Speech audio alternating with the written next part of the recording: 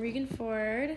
And I'm Brooke Myers. And today we're going to be talking about women's health and the Fourth Amendment and how the Fourth Amendment protects women's health clinics, especially Planned Parenthood.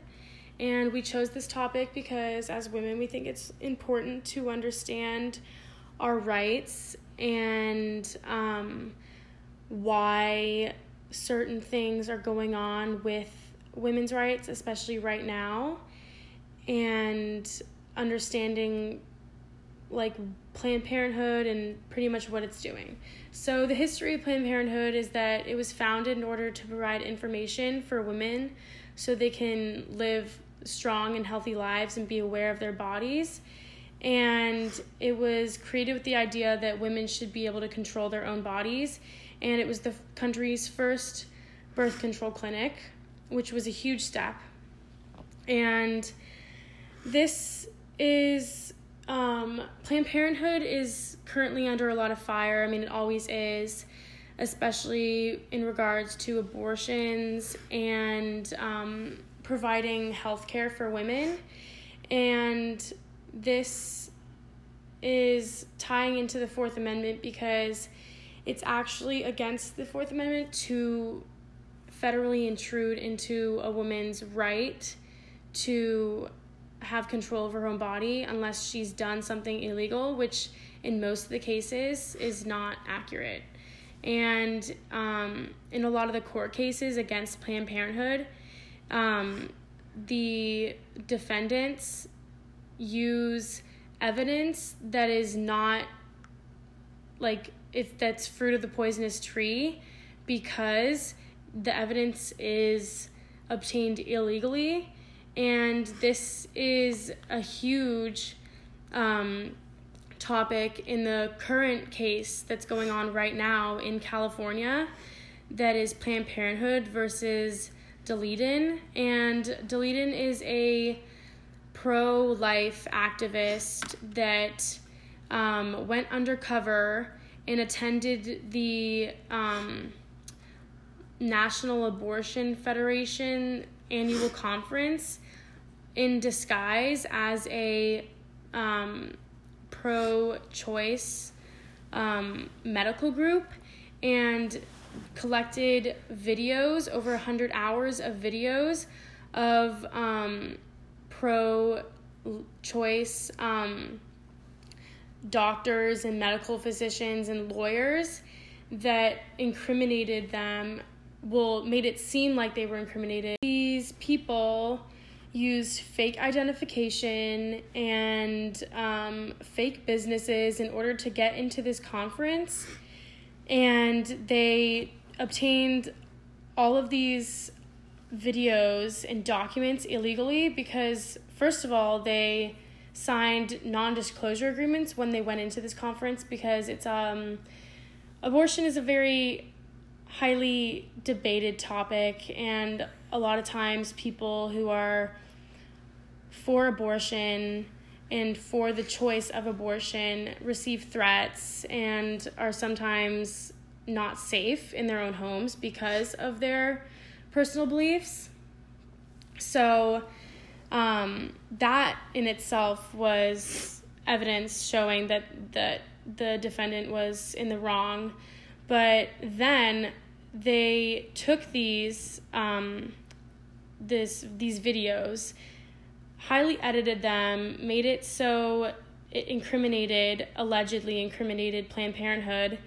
But really, these videos couldn't even be used in court because it's against the Fourth Amendment, because the Fourth Amendment protects people against unreasonable search and seizure. And since there was no evidence that showed Planned Parenthood had ever done anything illegal, the search and seizure of alleged evidence is unreasonable. The Fourth Amendment protects people from unlawful seizures and invasion of privacy. And these pro-life organizations, they denied these women their rights, and because it was federal intrusion. Yeah. which is against the Fourth Amendment because the government is not allowed to be involved with a person's private life. And in Planned Parenthood's history, there have been many cases where illegal footage, illegal seizures have taken place, and this evidence is not admissible in court. Like Fruit of the Poisonous Tree, like Regan said before, the unlawful seizure of people's belongings is a complete violation of the Fourth Amendment, and that's what these pro-life organizations are doing. So even if Planned Parenthood was doing something illegal, which there's no evidence that supports that, you're not able to use these these documents and this footage in court because it was taken illegally, because in order to have searches and seizures of private property, there has to be warrants, there has to be reasonable doubt, there has to be an understanding of there has to be hard evidence that shows that these people are doing something illegal in order to obtain that evidence. And there never was warrants. There was never the police wasn't even involved in this because it was just pretty much a gang, if you must, of pro-life activists that took it into their own hands to try and incriminate Planned Parenthood for something they never did. And the media really has a huge influence on this because when these videos were released, about 2 hours of footage every week for about, I think, 10 months it was. Mm-hmm. Yeah. The media kind of went crazy and spun it into totally different directions of what it really was. And my next door neighbor, actually, Judge William Orrick, who is on the Ninth Circuit Court of California, is working this case. So we talked to him, and unfortunately we weren't able to record him because the trial is going on next October. So he has biases and has reasons he cannot be recorded, but he did give us all the facts.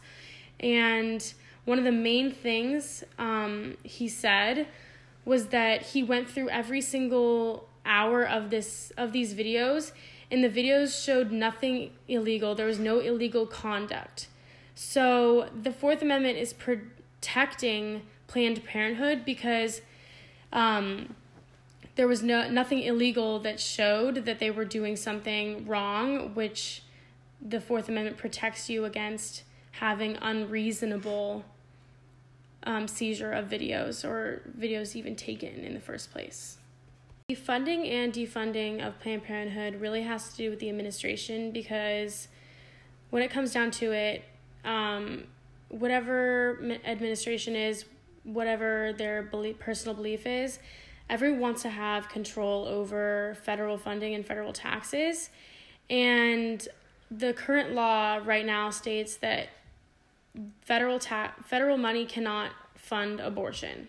So that means that you can go to Planned Parenthood and get free STI testing, free birth control, free cancer screenings, but even though they perform abortions, you have to pay for them on your own.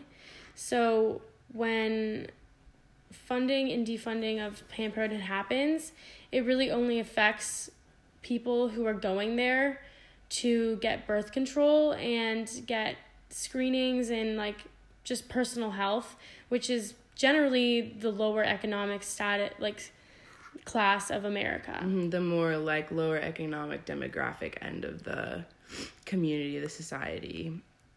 And if Planned Parenthood was defunded, it would mean 2.4 million people would lose access to all the other services that Planned Parenthood offers, like birth control and cancer screenings and STI screenings. And like Regan said, it would not affect abortions. It would just affect the people who go to Planned Parenthood for the services they might not have access to through their normal health care. And if Planned Parenthood was defunded, it's basically part of an agenda to make abortions safe in America, like safe abortions in America difficult to get. Yeah, so, and how this has to do with the Fourth Amendment is that patients cannot be subjected to being prosecuted in the court based on evidence found in Planned Parenthood because of doctor-patient confidentiality, and the fact that you cannot have search and seizure of evidence such as medical records if there is no hard evidence stating that you have done something illegal. Mm-hmm. So Planned Parenthood is really always trying to protect themselves because of, like, based on the Fourth Amendment, because they cannot be subjected to searches unless there's evidence that they've done something illegal. So whenever there are a lot of cases that go on against Planned Parenthood, and whenever there are cases that go on against them, it's always just, is there any evidence that shows that Planned Parenthood has done something wrong? So the main theme of the Fourth Amendment is the protection of people's property and freedoms against intrusion from the federal government, which involves personal documents, houses, electronics, and in our main theme, medical records and medical history. So in the case of women's health, it's not only like abortion and STI tests and birth control, but like prosecutors would be under the violation of the Fourth Amendment if they use medical records and history in these court cases, which in the world of like women's health, which would always be used because it's medical.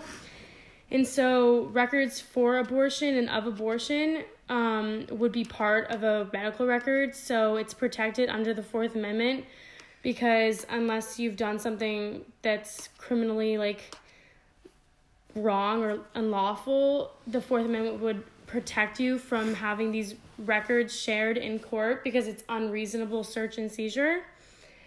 So the alleged evidence taken by in the case of all of these Planned Parenthood cases, the defendant parties are like illegally taking evidence that cannot be admissible in court. So yeah. Mm-hmm.